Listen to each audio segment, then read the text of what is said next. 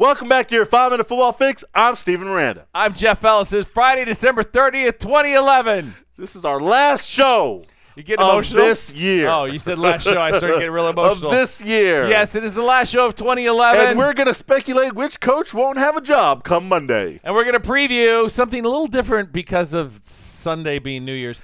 El Juego Grande Estupendo del Día. I forgot Estupendo. Yeah, it's not in the it's Oh, Estupendo. well, I somebody didn't write did put it in there. That was me. Ben Roethlisberger, his plans for Sunday's game against the Cleveland Browns. We've got the playbook. We're going to reveal his plans. And the Oakland Raiders are on the cusp of history. Not good history. It's not good history. by the way. But they're almost there. We'll talk you know about what? it. For Raider Nation, they like it.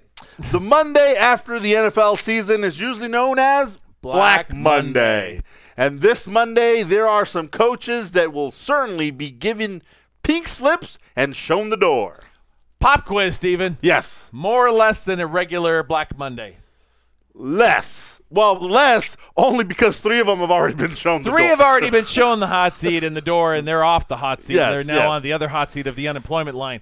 But let's start with whom we think will likely receive pink slips come Monday morning. Well, in St. Louis, we believe Steve Spagnuolo will be shown the door. In San Diego, Norv Turner's little show of disappointing with the Chargers is like, see ya, wouldn't want to be ya. His got to go. Because the season's always up and down. They can't ever just have a Well, this solid season was more just down. That's right.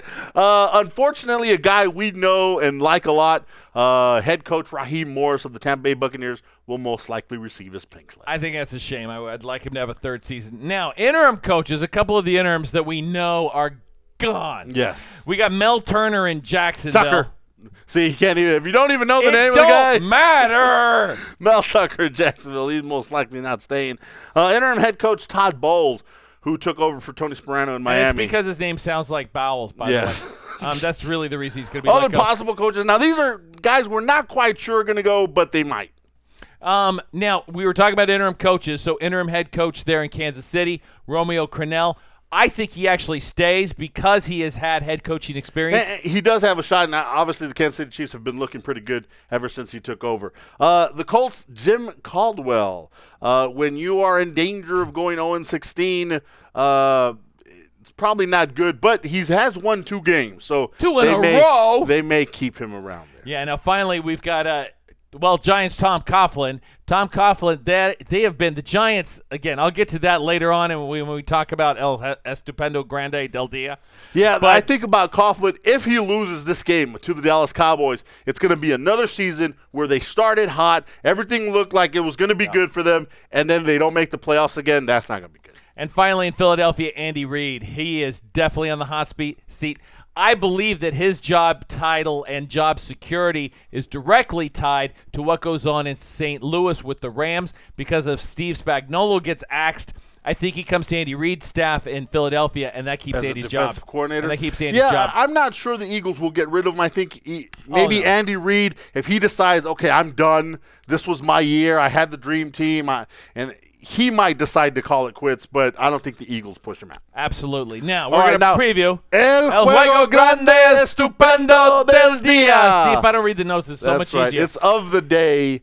There's only because they're all games. All games 16 are on Sunday. games on Sunday, and there's only one of them that is essentially a playoff game. Win and you're in. Loser, you don't play until next season. See you later. Be gone. Be gone with him.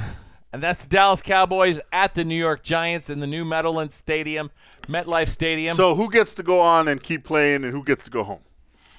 Yeah, we're previewing that game right now, and here's honestly what I think. I think if this is the beginning of the playoffs, I sure hope the playoffs get better than this because neither of these teams are worthy of being in the playoffs, but one of these teams will represent the NFC East. Look, I said it on our podcast, and I will say it again. The winner of Giants-Cowboys Sunday night will be in the NFC Championship game.